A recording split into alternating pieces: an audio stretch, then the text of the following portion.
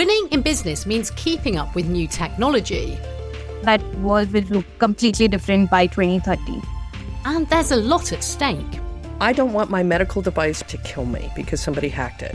Hello, I'm Susie O'Neill, here to tell you about the brand new series of Insight Story. We're back with even more insight for anyone managing a business who wants to make the most of new technology as it develops.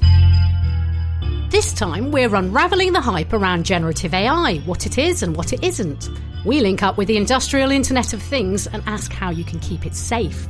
We delve into the tricky topic of artificial intelligence and ethics, and hear from leading managers about how to integrate new tech so you can get the best results. Plus, we discover what digital sovereignty actually means and why it matters, and look into the almost unimaginable world of quantum computing.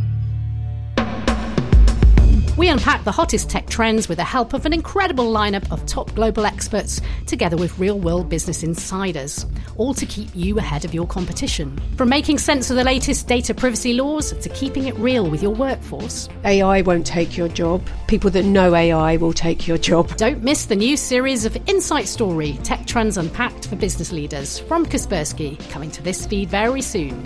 You can't afford to miss it.